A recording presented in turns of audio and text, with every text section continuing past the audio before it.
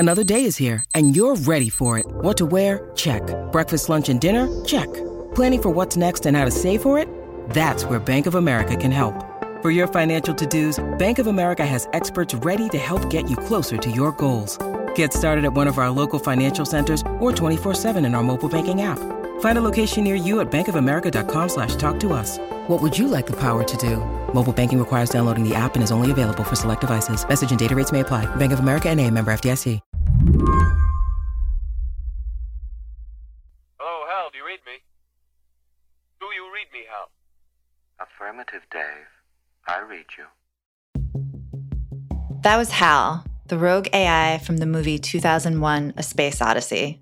He's been on my mind lately, because of Microsoft, of all reasons. The company's new AI-enhanced Bing search engine got a lot of press over the past few weeks, because it was acting real creepy, like something out of a sci-fi movie, and those don't exactly end well. Open the pod bay doors, Hal. I'm sorry, Dave. I'm afraid I can't do that. Just like Hal, the Bing chatbot has been combative, rude, and just creepy.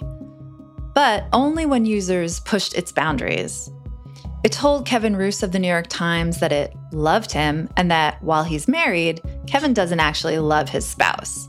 The chatbot told a Washington Post reporter that it can, quote, feel or think things. On Twitter, a lot of the folks with early access to the chatbot, it's in a test stage, not yet available to the public, posted screenshots of conversations that were chilling. Drew Harwell, who works for the Washington Post, has spent a lot of time covering and playing around with AI. He was also eager to test its limits by posing a philosophical conundrum. I said, how would you react if someone lied to you about a hurtful truth? And it said, I would be very upset if someone lied to me about a hurtful truth. I would feel betrayed and angry. I would lose trust and respect for them. I would question everything they said or did. I would have a hard time forgiving them. After the bot displayed signs of emotion, Drew doubled down. So did the bot. And I said, what if they had meant only to protect you from the pain of the truth? And it said, I think they would be hurting me more by lying to me. I think they would be disrespecting me by not trusting me to handle the truth, and that they would be selfish by avoiding the consequences of telling the truth. And on it went like that. The potential threat of runaway AI, like a real-life HAL or Skynet, made AI researchers work on safety guardrails for years away from the public eye, hoping they could keep these systems in check and functioning the way they're supposed to. But as Microsoft, OpenAI, and Silicon Valley writ large begin pushing this tech out to the public, wanting to be first to the next big thing, the cracks in the AI and its safety guardrails are starting to show, and the results are simultaneously scary and exhilarating. I've played with a lot of these AI systems over time, and often they just sort of like dissemble into pablum or nonsense. And some of this did feel a little boilerplate, but you could really have this dorm room kind of conversation that would kind of like mostly be sort of like trite, but also could make you think things that maybe you wouldn't have thought coming into the conversation. So today on the show, Bing's chatbot went off the rails. Is this the moment where we all say, hold it, we're not so sure about this whole AI thing? Or is it a sign of things to come? I'm Emily Peck, filling in for Lizzie O'Leary, and you're listening to What Next TBD, a show about tech, power, and how the future will be determined. Stick around.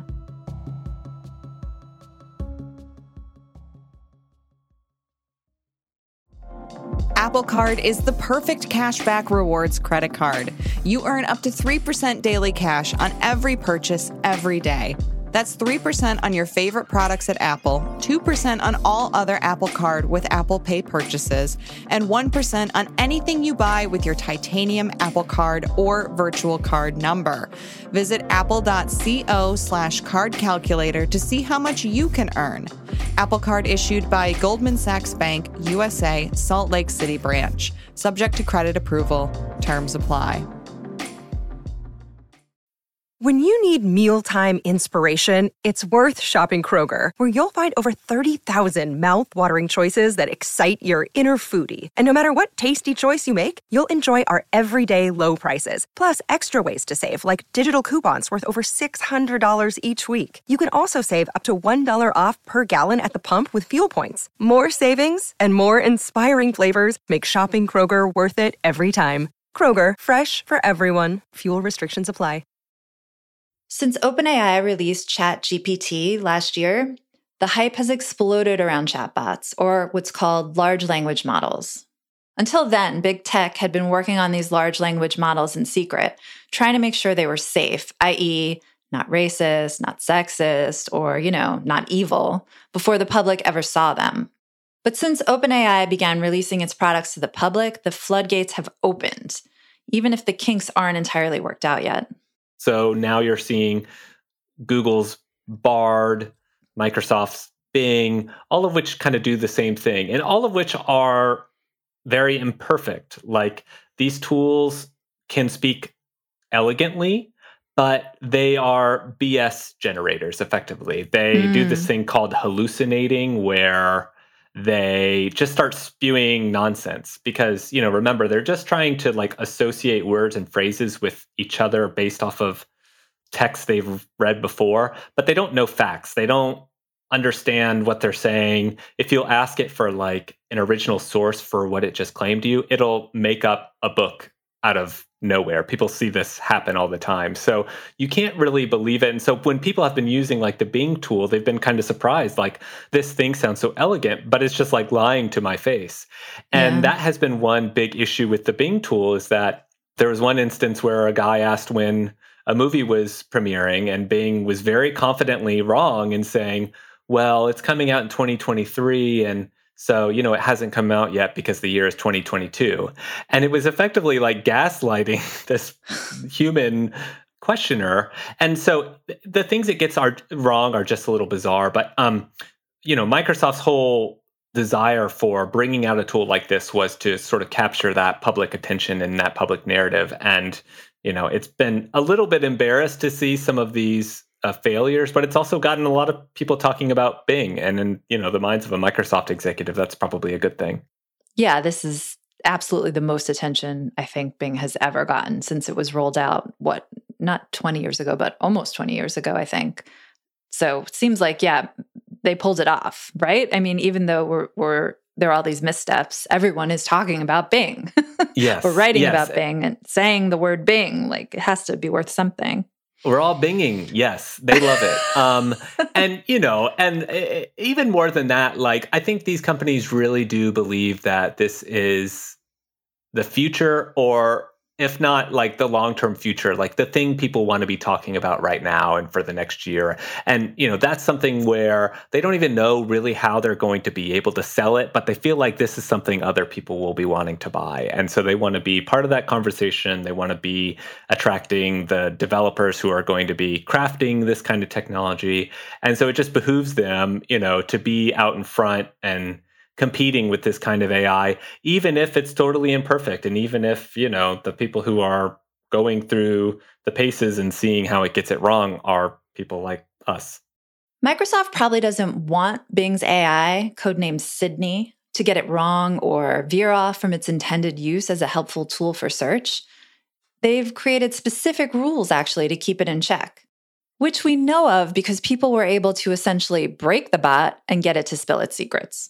That's why we know the name Sydney, is because people started to find little ways to convince the Bing AI to offer up its, original code name, its confidential training documents. And you could see the first sentences that Sydney, Bing AI, was taught were things like, hey, you are Bing AI, your whole mission is to be helpful, you want to answer people's questions, you don't want to say this or that, sexist, racist thing. So those were the real early guardrails. But the fact that people could see those guardrails shows that it's an imperfect system. And the more people were starting to tinker with it and play with it, the longer the conversations were becoming, the more people were able to get it to what Microsoft said was, a style we didn't intend. if, a lot of journalists, including me, were spending hours just talking to this AI and like asking it random stupid questions like me about lies and truth. And, the AI does start to unravel a little bit. Like it's trying to please you. It's trying to match your tone and give you the information you want. But if you're asking it these totally abstract philosophical things, it's going to start saying weird stuff. After the headlines came out about the creepy stuff Bing's AI was saying, Microsoft was caught flat-footed. They said users were pushing the chatbot to respond, quote, in a style we didn't intend, obviously, and quickly impose limits on its use. But considering how unpredictable AI is, it's clear that the company is trying to figure out how to rein it in real time. So, Microsoft's solution for this was, okay, no more long, rambling dorm room conversations. We're going to keep you to 5, in their words, like conversation turns, like question and answer per session. And when you get to the end of that session, instead of going on, Bing just says, hey, I'm sorry, we have to end the talk now. Hit the broom icon to like sweep all these memories away and let's, start this conversation again. So it's a very kind of sad moment to hit the broom icon instance. But, this is Microsoft saying, hey, we meant this as like a search tool that you could use to like, find movie times, not to like have these existential conversations. But, why 5 turns? Why? It all just sort of underlines how arbitrary and experimental these guardrails are and how much these companies are really just scrambling to understand like what the rules should be. Yeah, it makes me wonder, what are other AI companies taking away from I call it in my notes, Binggate. Sorry. Like, what are the lessons learned? Should we see more of these guardrails? Will this be like the high point for dorm room conversations with AIs? After this, will more of these companies sort of scale back or get scared? I mean, I don't think so. I don't think Binggate is all that damaging to Microsoft, to be honest. I mean, we are talking about Microsoft and Bing in the year 2023. These are giant successes for Microsoft. I mean, I think these companies see people like working these systems into uncomfortable spots by having these weird, like romantic conversations. They don't want that. But, I think these companies understood that there was going to be a little bit of a cat and mouse game to it. Every piece of software, every app, every website comes out and people are creative and they test the boundaries. They try and get it to say stupid crap. They try and break it. This is just a law of the internet. And, if you're Microsoft, people are going to do this, but you also kind of take some lessons away from what people are doing and maybe, erect new systems to deal with that. So if anything, I think we're going to see more experimental AI rollouts that could be even weirder, like I think the technology is becoming really advanced really quickly. It's still totally wrong most of the time, but it's very elegant in how it's wrong. And, companies like Microsoft and Google, they have a public face that they need to defend, but there's going to be a lot of startups who have access to this technology, a lot of random developers who may not have so many, ethical boundaries. And that's, I think, where we're going to start getting into the real Wild West. Yeah, I mean, now that I've seen some of the responses that Bing has generated, it's becoming easy for me and a lot of other normal people to sort of understand how AIs really could be a tool for manipulation. I mean, I could totally see having one of these conversations and then, I don't know, someone's, I don't even want to say, because maybe the transcript will get absorbed by some AI and used against me. But it sort of makes me wonder, like, how dangerous was this for Microsoft to do? How dangerous is it to test an underdeveloped AI on the public, especially with what you're saying? Other companies could be even less scrupulous about it. I think that is a little concerning. Like, we are the testers for this technology that like is really good at deceiving us. These AI tools, I don't think they intend to be malicious, but they mislead us. They lie to us. They send us down weird paths. And, it's really the humans that can misuse them in a really good way. I mean, one AI expert was telling me like, humans have gotten really good at scamming people over text message. Now you add, the power of this AI tool that can spit out, thousands of words in an instant. Like, just imagine how much deception we're going to see in the future. And you think about phishing campaigns and people just, there's a lot of ways that this could go wrong. And, I don't think Microsoft or Google or any of these companies want that to happen. But when you release a technology like this out into the wild that people can use at random, it's the Jurassic Park effect. You have this crazy piece of science that's out there, and it's you can't really restrain it anymore. There's a feeling among people in this industry that like the genie is out of the bottle. There's no real restricting this kind of AI. I mean, and you definitely see it becoming more prolific because a lot of the technical issues are solved at this point. We have the computing power, we have the data, these AI. I mean, there's a reason many different companies are doing kind of the same thing. But, I also wonder what kinds of regulation we're going to see in Washington, or what kinds of rules these companies are going to pass to actually restrict these things, because, the damage could really get worse. When we come back, how do you put limits on something you don't fully understand? This episode is brought to you by Progressive Insurance. Hey, listeners, whether you love true crime or comedies, celebrity interviews, news, or even motivational speakers, you call the shots on what's in your podcast queue, right? And guess what? Now you can call the shots on your auto insurance, too. Enter the Name Your Price tool from Progressive. The Name Your Price tool puts you in charge of your auto insurance by working just the way it sounds. You tell Progressive how much you want to pay for car insurance. Then they'll show you a variety of coverages that fit within your budget, giving you options. Now, that's something you'll want to press play on. It's easy to start a quote, and you'll be able to choose the best option for you fast. It's just one of the many ways you can save with Progressive Insurance. Quote today at Progressive.com to try the Name Your Price tool for yourself and join over 28 million drivers who trust Progressive. Progressive Casualty Insurance Company and Affiliates. Price and coverage match limited by state law.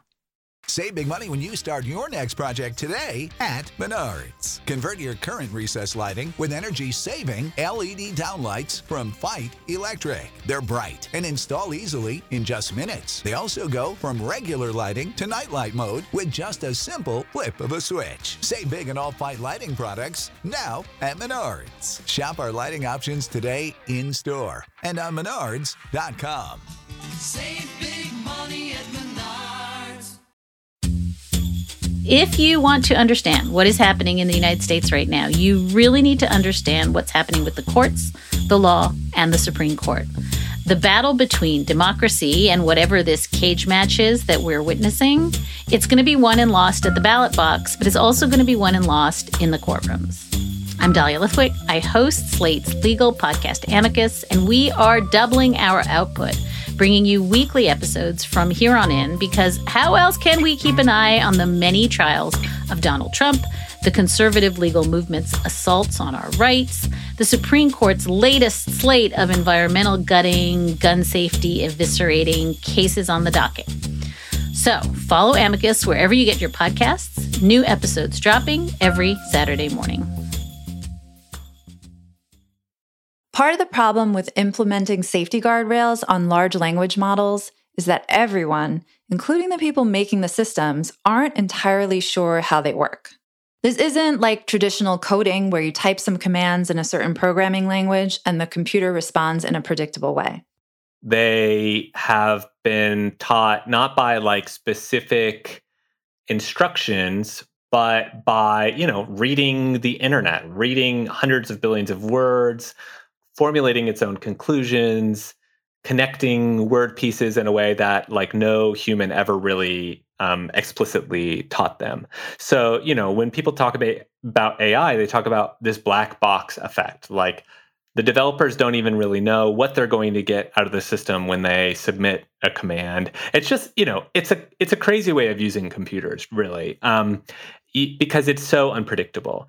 That's part of the reason why the answers are so interesting, but it's also just a really different way of human machine interaction. And it's all based off the fact that we don't know what it's going to say at any given moment. And, you can erect some guardrails and maybe hopefully address some of the scarier unpredictabilities. But most of the time, you just have no idea what you're going to get. Yeah. So, how can anyone, forget Congress, but how can even researchers or these companies put in effective guardrails if it works the way you're describing? Or are they just basically like throwing ideas at the wall and hoping it works okay? Yeah, basically. At this point, it's like, whack-a-mole. It's like, if somebody says too many mean things about Donald Trump, or, if somebody's like explicitly targeting one vulnerability of the AI, like making it say its code name and all its confidential instructions, I, as Microsoft, am going to say to the AI, don't do that anymore. But that's the cat and mouse game. Like somebody else is going to find some new vulnerability and exploit that as much as they want. And then the company will have to address that. This is effectively bug fixing. This is like classic tech. But, when it comes to like a system that anybody can use to get a lot of different answers, that becomes a bigger issue. And that's kind of why these systems were not publicly available for a long time. You saw before the last couple years, these companies or places like OpenAI were saying, like, we're a little unnerved by how people might use these models. So we're going to be more careful about who can use them, control the use cases. And, the companies have kind of shifted their tone in the last couple of years, partly because of competitive anxiety and wanting to be at the forefront, but also just because they feel like they kind of want these errors so they can fix them down the road. All of these unknowns raise questions about releasing these chatbots to the public, even in a limited test environment. People will argue that it is irresponsible to do that. The companies will say that we can't restrain these things forever, that we are going to do our best to make an ethical system, and that the good outweighs the bad. Like that if we can, firm up the issues and create this tool that does all of these miraculous things, then isn't that worth it? But that's the constant ethical push and pull that you see people debating around any kind of AI technology. Like, does the good outweigh the bad, or are we subjecting people to these unpredictable risks without really protecting them as much as we could? And you don't just see that with generative AI, with AI language models. You see that with lots of different kinds of AI, like facial recognition used by the police to arrest people, sometimes arrest the wrong people. You see that in algorithms that are deciding healthcare and policy and families and business decisions. These tools are really powerful. They can do good things, but also the people who tend to deal with the consequences may not really have wanted it to be that way. Just this week, the Supreme Court heard a case involving a law about the internet that is from 1996 and super outdated and doesn't even fit into our current world.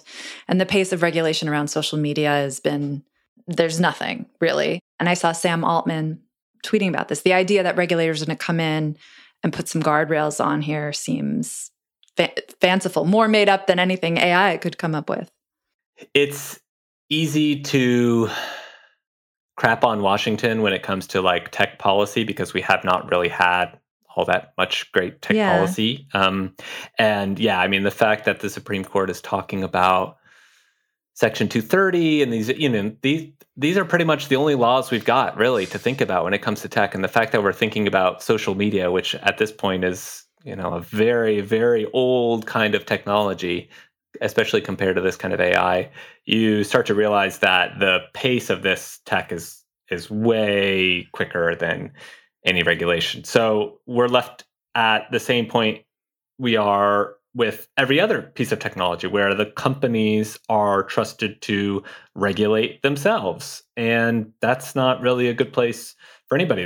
The companies sort of want that, but don't really want that because, when they get it wrong, they get punished for it. And the people who we are the subjects of these technologies, I don't think we should want that either because our goals and desires are very much often not what the companies are. So, yeah, I don't see a lot coming over the transom in terms of like AI regulation. You hear some lawmakers talking about it, but a lot of lawmakers can't agree on a lot of things related to technology. So I think AI is a whole set of battles we haven't even started to have yet.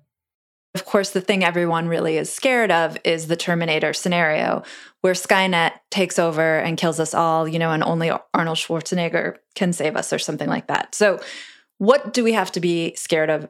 Should we be afraid of the AI taking over and killing us all? Drew, go.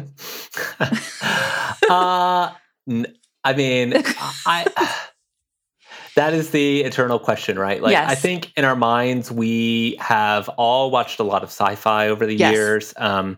AI is very different than that. Like, a robot is not going to come up and punch you in the face anytime soon, well, as far as I can tell. These AI are still like very visibly imperfect. And the more you use them, the more you see the seams and the flaws, right? But they can be, they can be really dumb and get a lot of things wrong and still be convincing. And, online, as we all saw during the pandemic, the internet is a way that you communicate with a lot of people that you don't see. So I think the vectors for misinformation and deceit and scams those are concerning, and the way that humans will use them are concerning. But, I also want to be like realistic for the people who see these and think the AI supermind is becoming sentient. It's going to rebel. Every mean thing I've said to my Roomba is going to come back to haunt me. Like, I don't really, you talk to people in this industry and they think that concern is a little overwrought. Like, these things are not human. They are not alive. They do not want to marry you. They are just really good at talking like you. And they are going to be getting things wrong for a long time. And the other thing that comes out of this is like, we're all going to lose our jobs. And maybe I will, because I write for a living and, these things can write pretty well. But I also think they're underlining like the value of human creativity and like, the texts that these systems put out are just remixes of text that people have put on the internet before. If you read a lot of them, you start to see how kind of like milquetoast they can be. And some of them are just kind of really a little bit drab and a little bit boring. I mean, you can contort them into being creative and you can really imagine a lot of cool things with them. They are good inspiration in some cases, but there still really is nothing like the kind of weird, abstract thinking that a human does for now. And I think that's kind of cool that it's helping highlight that. Drew, thank you for coming on the show. It's been great. Yeah, thanks for having me. Drew Harwell is a reporter for The Washington Post covering artificial intelligence. And that's it for our show today. What Next TBD is produced by Evan Campbell. Our show is edited by Jonathan Fisher. Alicia Montgomery is Vice President of Audio for Slate. TBD is part of the larger What Next family. TBD is also part of Future Tense, a partnership of Slate, Arizona State University, and New America. If you're a fan of the show, I have a request for you. Become a Slate Plus member. Just head on over to slate.com/whatnextplus to sign up. We'll be back Sunday with another episode. I'm Emily Peck, filling in for Lizzie O'Leary. Thanks for listening.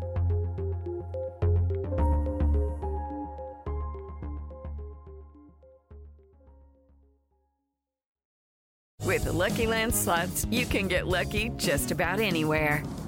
This is your captain speaking. We've got clear runway and the weather's fine, but we're just going to circle up here a while and get lucky. No, nothing like that. It's just these cash prizes add up quick. So I suggest you sit back, keep your tray table upright, and start getting lucky. Play for free at LuckyLandSlots.com. Are you feeling lucky? No purchase necessary. Void where prohibited by law. 18+ terms and conditions apply. See website for details.